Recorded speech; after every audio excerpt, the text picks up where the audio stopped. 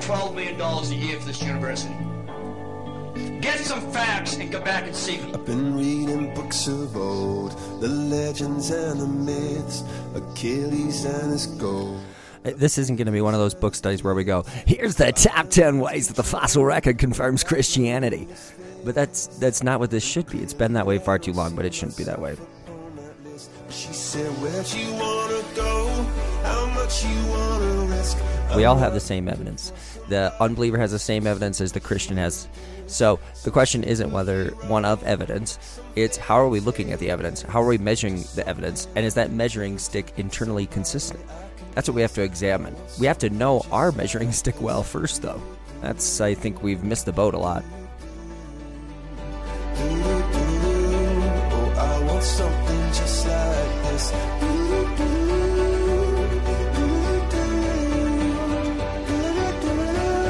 Oh, I want something just like this.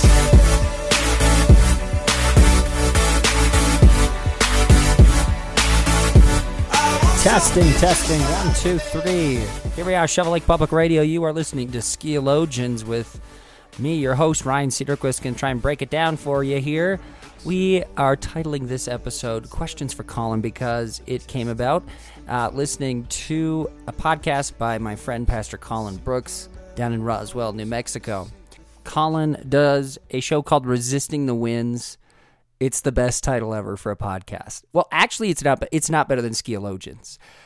Because here at Skieologians, we have the 6 solas. That's the 5 solas you know about, sola scriptura, but we also have the 6th one, sola skiola, okay? Skiing alone can render a man joyful. Now, man, coffee, right? It's got to get me loaded here. Do we have a plan for the show today, actually? So, well, I thought I was going to have to just summarize what Collin was talking about in his podcast, but then I actually figured out a way to download it. So now Collin is probably, if he is listening to this show, furious, and he should be, over the fact that we've downloaded his show, we have put it on our show. I've said the title of his show without asking for permission. And now we're gonna splice up his clips and use them against him in incredible ways. No, I'm not gonna do that, but that would be funny. Here we go. So I guess I actually don't want to play the entire show, but because I want to skip to just one tiny part, and you should listen. It's only 28 minutes. The title is "Did God Predestine Everything?" And so if that doesn't get your juices boiling, I don't know what does, right? But I want to skip ahead to one part.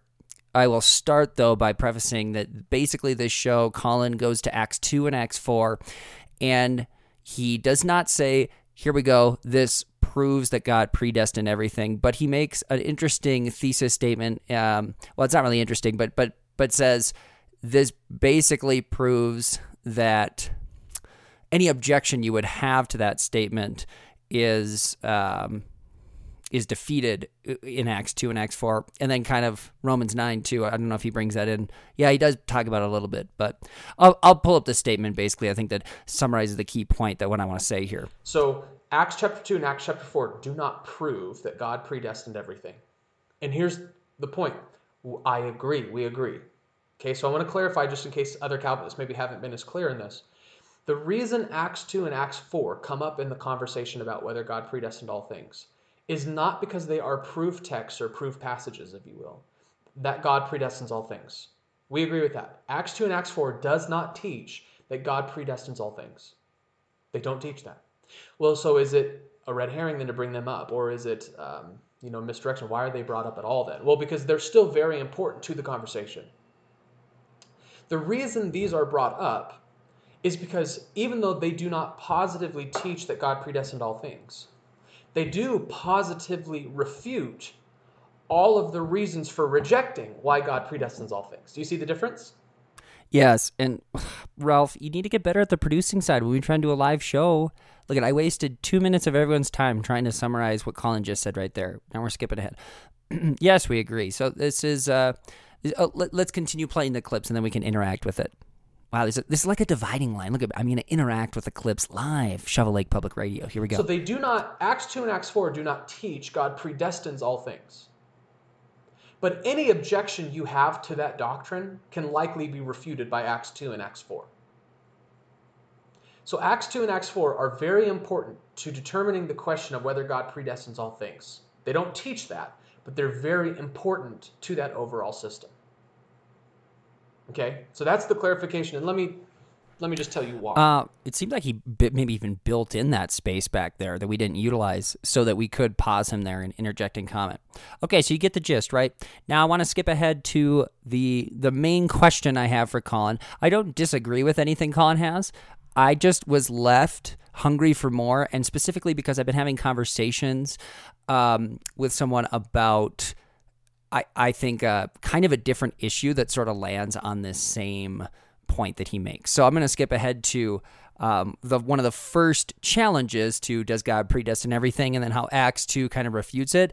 And I want to present Collin with, well, this is what I really think the question might be for some people. The reason why is because when you first introduce a Christian who maybe has never been introduced to this concept before of God predestining all things, if they reject it, they're usually going to reject it on a number of bases. And number one, they might just simply say the Bible doesn't teach that. Fair objection. Good objection. The Bible doesn't teach that. Okay, let's open our Bibles, let's see that. But typically, that objection is not stated in such broad terms. It's typically stated in more specific terms, and it's usually something like this. The reason God did not predestine all things is because then we don't have free will. So you see, it's not a biblical objection, it's a philosophical objection usually.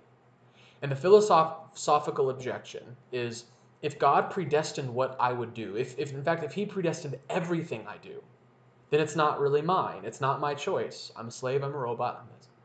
And so this is where Acts 2 and Acts 4 come in. Yeah, so two things on that point. First of all, that's absolutely true. If you really dive into this issue, and you will find that the people with these objections, they are not exegeting this from Scripture. They might try to use Scripture to prove things, like, see, we make choices, but they don't take into proper hermeneutic of Scripture, of the entirety of Scripture. Biblical systematic theology does not produce this. You have to bring this in from a philosophical stance, especially this idea of free will here. And then also, I would say again, what probably the biggest challenge, and this is even for the smartest people, is we need to define free will. Because again, Sproul would say the truth of free will is by definition choosing that which you want to do. And so Edwards and Sproul just summarized this. I haven't read Edwards' book on man's will, but he talks about kind of that law, Edwards' law, that we will always choose in accordance with our nature. That is biblical. And we talk about like the unregenerate heart, sinful nature, those living by the Spirit. But just on a more like day-to-day, moment-by-moment, do I actually have the choice to sit in this chair or use that urinal versus that urinal? Even in that, Sproul says, in every single moment, we actually do act in accordance with some sort of reason. We're never making spontaneous decisions. But to define free will as I am capable of choosing something outside of God's decree, that's different. And that's kind of the ultimate question I think that I kind of want to present here a little bit too, or at least talk about, is if we are as humans capable of choosing something that is outside of God's decree, God is not fully sovereign, because then he would not be fully sovereign over whatever that choice is. So there would be a part of this world that he is not fully sovereign over. That's kind of from a biblical proposition A plus proposition B. Here's my necessary conclusion. We would just have to conclude from a authority of Scripture standpoint, clear reading, consistent all across the board, that we can't be as sovereign in our free will as God. And I don't just mean that in, obviously, I can't go flying across in midair, and I can't just by my will turn water into wine. I get that. We are talking even more that God is outside. He is other than us, and we are in his creation. He's the creator, we're the creature, and so we have a creaturely free will. I went way too long on that. See, I kind of went on a diatribe, but I just think, like, in general, when you're having conversations with people, and I think there is this misconception of, well, what about free will? And it's like, well, we should define that, because I believe that we have free will too. But I believe that by my definition of free will, it does not mean I can choose something outside of God's decree. Well, that's not truly free will. Well, if your definition of free will is you can do absolutely anything, then no, we don't have free will, because it's impossible for us to have a fully sovereign God and us capable of choosing things outside of his sovereignty. So if he is truly fully sovereign and all things are by him, through him, in him, then it's not possible. And I was thinking about this. Sorry, Collin. This is truly like a James White pause, and then I'm going to talk for 20 minutes here.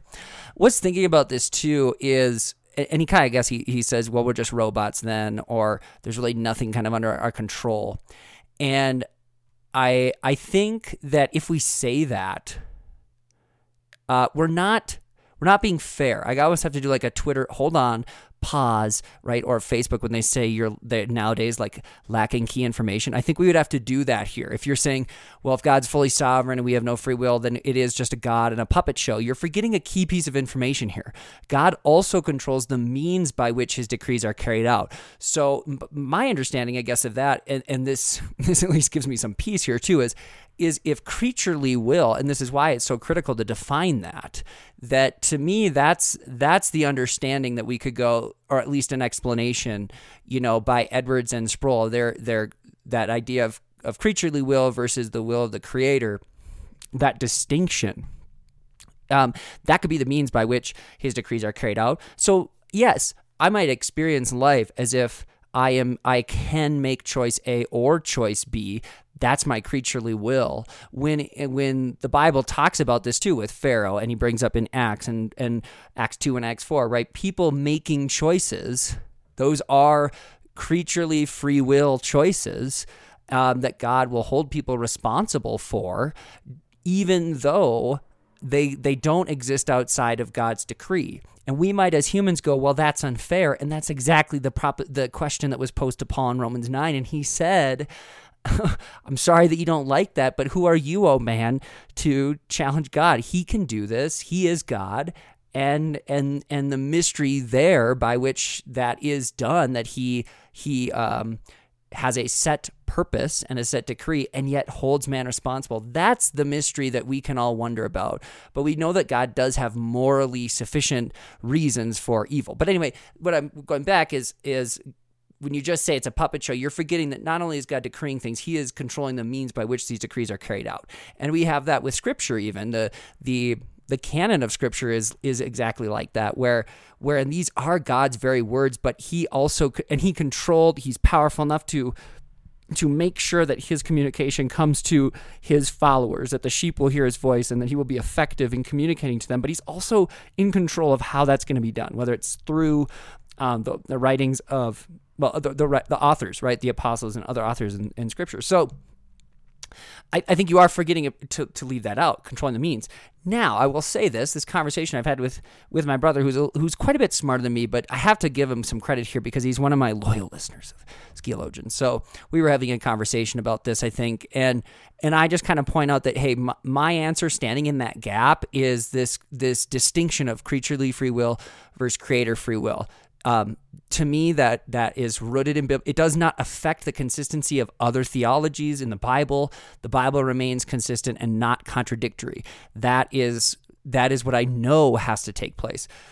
And this is why if you inserted another idea like Molinism, for example, could this be the means by which God is fully sovereign and controls the means by which his decrees are carried out? And my challenge to that is that I would say, because I would predict that might be the response from my brother, because you could argue, hey, indeed, all these things are carried out by and through God because the world he has actuated is actuated by his doing. So he's more than just a fortune teller. He actuated this world, and it's the best possible world he could actuate to save the most possible people. I would say, just on its face, though, kind of what we're saying there is this is the best God could do, right? Because really the best God could do would be to save everyone. So that's kind of doesn't really make sense to me anyway. It seems like if that was our response and we wanted to maintain biblical consistency, we'd almost have to say that the best God could do isn't actually what the best God could do, which is sort of a logical fallacy. And if you wanted to go, no, that's not really what we mean by Molinism and blah, blah, blah. Well, if you're going to stick to a strict Molinist interpretation of these matters, you kind of throw out some other theologies. I think that's the biggest problem I have with that is the necessary conclusions of Molinism are contradictions in Scripture or leaving out key doctrines or just simply ignoring certain truths about God. And so that my encouragement, I think, that I kind of gave to my brother is let's always be reformed by Scripture here. And he is someone, again, a lot smarter than I am. So I do believe that the more that he reads the Bible, the more that he and uses his standard of interpretation as all things scripturally must be consistent because Scripture is my ultimate authority for truth. He is going to piece together these things and run into the necessary logical conclusions of, okay, this must be what it is, or this is a valid answer like Sproul or Edwards. And I guess I didn't really realize that there are some problems here, necessary conclusion-wise, with maybe Molinism. But anyway, I think I thought of this later too, wanting to kind of pose questions to the God puppet show, or just, I guess everything's out of my control, right? If I don't really have kind of this ability, it's like, think of the alternative to that. So what I mean by that is, in my understanding of God's sovereignty, is not a single snowflake gets created without God's intent. Right? Not a single molecule runs its operations without bowing the knee to God. Every single thing is happening by his intent, and therefore I can rest with peace and assurance of knowing that everything that happens to me is for my good and his glory, but also there is a purpose and an intent behind everything. But the alternative would be I'd kind of be walking around kind of just sort of wondering, like, was God there? Did he just fall asleep or take a nap and let that happen? Was he just kind of watching and see what would take place here? It kind of turns God almost into like this Hercules God, right? He's very powerful, but he's not all powerful, right? And I think sometimes Christians tend to think of that when they think of the word sovereignty. They just think really, really powerful. But they don't actually run that to its completely necessary logical conclusions. And then if they kind of like try to, they might skip ahead and then go, well, that's ridiculous. Like, then I'm just a puppet. And they sort of miss pieces along the way that make that doctrine actually really quite beautiful because it's so essential, especially in salvation and the doctrines of grace and all the things that make the Bible so beautiful in its consistency. If you just kind of skip ahead to the jumpy conclusion on its face, you go, well, Calvinists are just nuts, like there's no way, right? Because this does not comport with what I'm experiencing in reality. It definitely seems like I can make a choice A or choice B. Well, you can, but it's sort of like the same thing with the Trinity, right? We know that there's only one God, and we know that Jesus is God, and the Holy Spirit is God, and the Father is God. So what's our logical conclusion, right? And I think some people wrestle with that, and they go, well, this just doesn't make sense. So God must be God. Jesus must not really be God, right?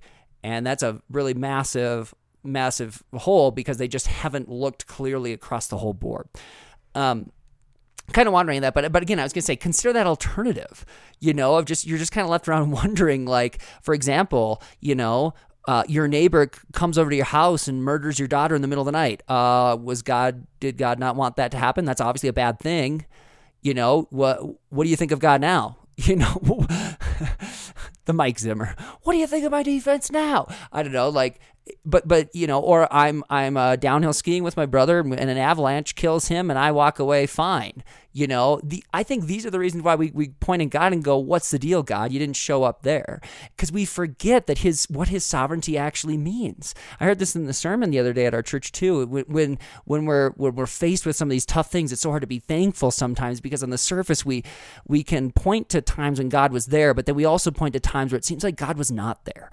And we forget that by golly, again, every cell in your body doing what it's supposed to do, skin cells shedding, new ones being formed, blood being transported correctly, your lungs operating, all those things are bowing to the sovereignty of God. It's by his grace that you don't go to the default position immediately. What's the default position? right? What is the default position for a sinful person and a totally holy, just God? It's not walking around on earth for 85 years, making stock deals, being a teacher, skiing in cross-country ski races. That's not the default thing that you deserve, and I think, so when we sit back and we go, well, let's see how God has blessed us. What can I be thankful for God, that God has done for me this year? Well, if you believe in fully God's sovereignty, the answer is everything, because everything happened in accordance by the good intentions of his will for your benefit, if you are a follower of him, and for his glory. And it might still be fun and a good exercise, I think it is, to think back about literal fun highs that we think of as that was a great moment, or how God really rescued me here, or when I did a 360 on the interstate but made it out, that was God being there for me. I don't deny that, but it's also God there for you when you're sleeping in the middle of the night and still breathing like you're supposed to. And when the properties and laws of logic that allow us to reason and do science, they're all being held together by God too, and if you abandon that so that you feel like you can be someone who makes autonomous free choices, what is to say that anything else is being abandoned? How do we know that God is sovereign over anything? Who gets to choose what he's sovereign over? I don't know. To me, that just seems kind of like the alternative is actually a lot more frightening to me, now. And on top of that, the alternative, what does it give you? It gives you fully autonomous choice. Oh, great. Like, now I have to trust myself to do everything versus before I could have trusted the creator of the universe, who's outside of time and sees all things as they should be and is perfect and holy and just and good. By definition, he is the definition of truth and goodness, but I want that independence. And I guess I understand the argument, though, of the pushback of, well, it just seems weird or not like real true love if at the end of the day, everything that is happening is by God's decree. And I would say this is part of the awesomeness of God too, that he is fully sovereign. He gets to do everything. And because he is fully good and he is truth and is holy, as believers, all we can do, honestly, is respond in bowing, adoration, worship, and repentance. And that is why the gospel is a command and not just if you want to, you could, I'm not saying you can't present that to someone. That's still not, if you want to say, hey, it's your choice, it still is your choice. Because again, creaturely choices. Okay. But again, end of the end of the day, it wasn't really your choice because God was the one who was choosing you. Yes, that's fine. But this is his world. Again, this is his world. It's not our world. And I think we need to recognize that. But the question is coming up here that Collin's going to pose, and maybe I should just play it, but yeah, I will. I've been talking way too long. Let's play it, and then I'll ask Collin what about my follow-up question. You cannot say that if God predestined you to do something, that you are somehow not accountable for that, or you somehow don't have will that can be judged. Because Acts 2 and Acts 4 tell us that the men who crucified Jesus were predestined to do that, yet they were still held accountable for that. So you see, Acts 2 and Acts 4 don't positively prove God predestined all things, but they do refute the argument against it. The argument against it being that there is no free will, and what they mean by that is I cannot be held genuinely accountable for something I've done if it was predestined. And for some, that is the question. How can I be responsible, right? Paul clearly answers that. That's not a mystery, okay? You can be held responsible because God is God. He can do what he wants. He can destine some for evil, some for good, right? Romans 9 answers that question. Acts 2 and Acts 4 say, no, that's actually not true. That's actually not true. And by the way, I would argue this is why Romans 9 is also big in the Calvinist debate, because I would argue this question is directly asked in Scripture and directly answered. Romans chapter 9, verse 19. It is. Paul says, you will say to me then, why does he still find fault, for who can resist his will? It's the same question. Collin did a show. He was on Leighton Flowers, and it was kind of frustrating to listen to because, again, Leighton Flowers, he misidentifies the mystery there, right? He kind of goes, he presents the same mystery that the author Paul presents in Romans 9.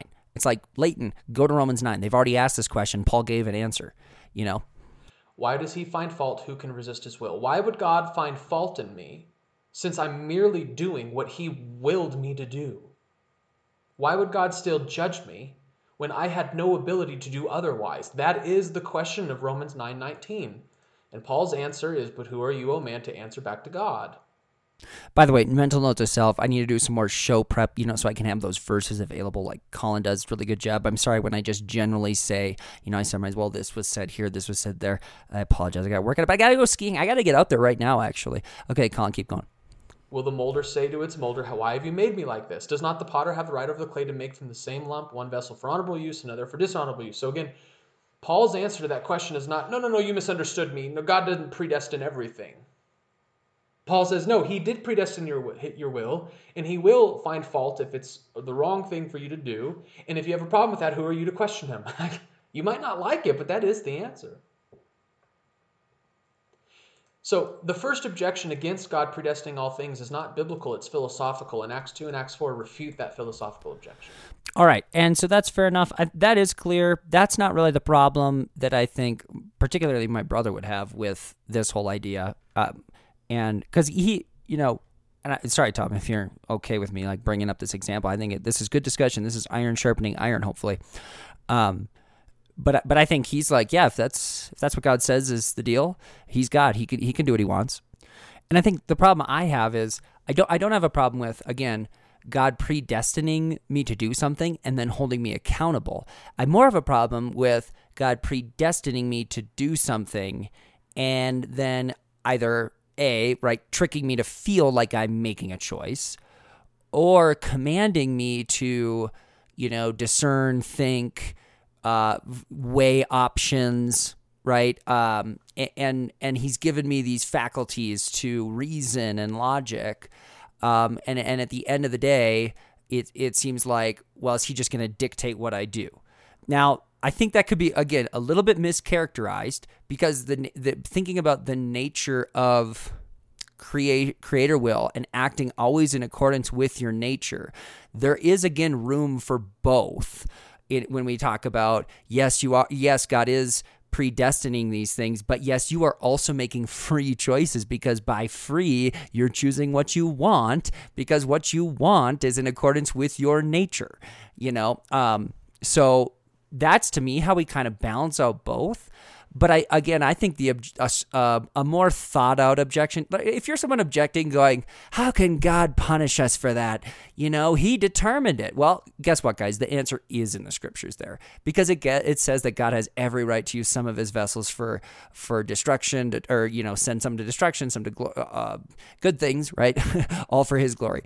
And we do have the word predestined is in the Bible. This isn't like Trinity, so we're not just like totally going because of A and B, this is a logical conclusion. Like, the idea of predestination and election is very clearly, explicitly put in the Bible, and other doctrines really actually hinge around it, in terms of the Abrahamic covenant, in terms of even like Scripture, the authority and canonicity of Scripture. That's not really a doctrine, but it's a something that does also kind of hinge on it. We depend on a lot of those things even when we don't acknowledge it. We look at election and we just go, oh, that's awful and disgusting, without thinking about, oh, it can't be true, without thinking about then the theological conclusions of that statement, which are just massive. So But again, what I'm saying, if you're struggling with that like, how can God predestine and then also punish us? You have a problem with God there, and I think, well, it's a reasonable objection. It's been answered. Paul answered it, but Paul doesn't really explain then choice. So if I would have been in the crowd that day, I would have been like, so do I not have a free choice to do whatever it is that I want?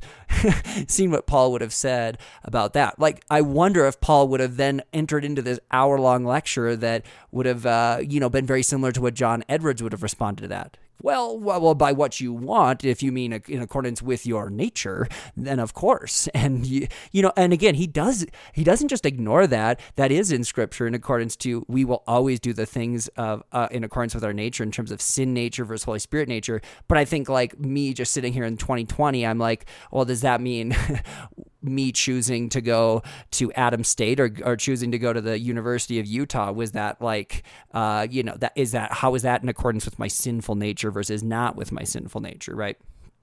Anyway, I don't know, Collin, exactly what question I'm asking, but I guess basically what I'm saying is how does Acts 2 and Acts 4 address the issue of choice? If that's more what I'm caught up with on, does God predestine everything? If I'm not really so much caught up on, how he couldn't predestine everything, because then how can we be held accountable? But more, I'm hung up on it because it seems to eliminate this ability for me to choose to do anything, and then I become a puppet. Like, what is, you kind of pose that question of saying, well, then I'm just a puppet, but I don't think your answer really responded to the puppet show. Yes, you respond to that fact of ultimate judgment and holding people accountable for choices, but it doesn't really address the fact that, yeah, okay, all right, I agree with you. God can do what he wants. He can predestine things, and he can hold me accountable. But am I just a puppet then? I want a more nuanced, or maybe not more nuanced, I want a more clear answer to that question that is rooted in Scripture some way, or is at least, if this is truly an issue that Scripture doesn't address well enough, that what is our systematic theology to that? In answering the person who says it, it pretty much seems like at the end of the day, we're still puppets. Anyway, Collin, there's my challenge to you. I'm going to go out and ski, because this is Skieologians, Sola Scriptura, Sola Skiola, and it is nice out. The tracks are fast, so I hope everyone enjoyed that just diatribe, that coffee-filled diatribe. That probably could have been about a 3-minute show, but we took it and made it 30. That's what we're good at. So have a wonderful day, everyone. We'll see you later. Shovel Lake Public Radio, Skieologians, brought to you by Malto Meal. Malto Meal, it fuels skiers every day.